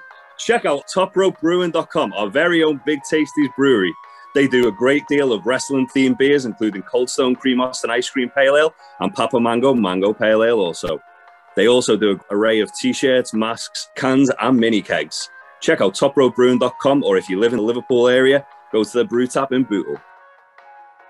And Thatchface.com, where if you've got a minging beard, you can get beard balms, oils, and grooming kits. They also do apparel.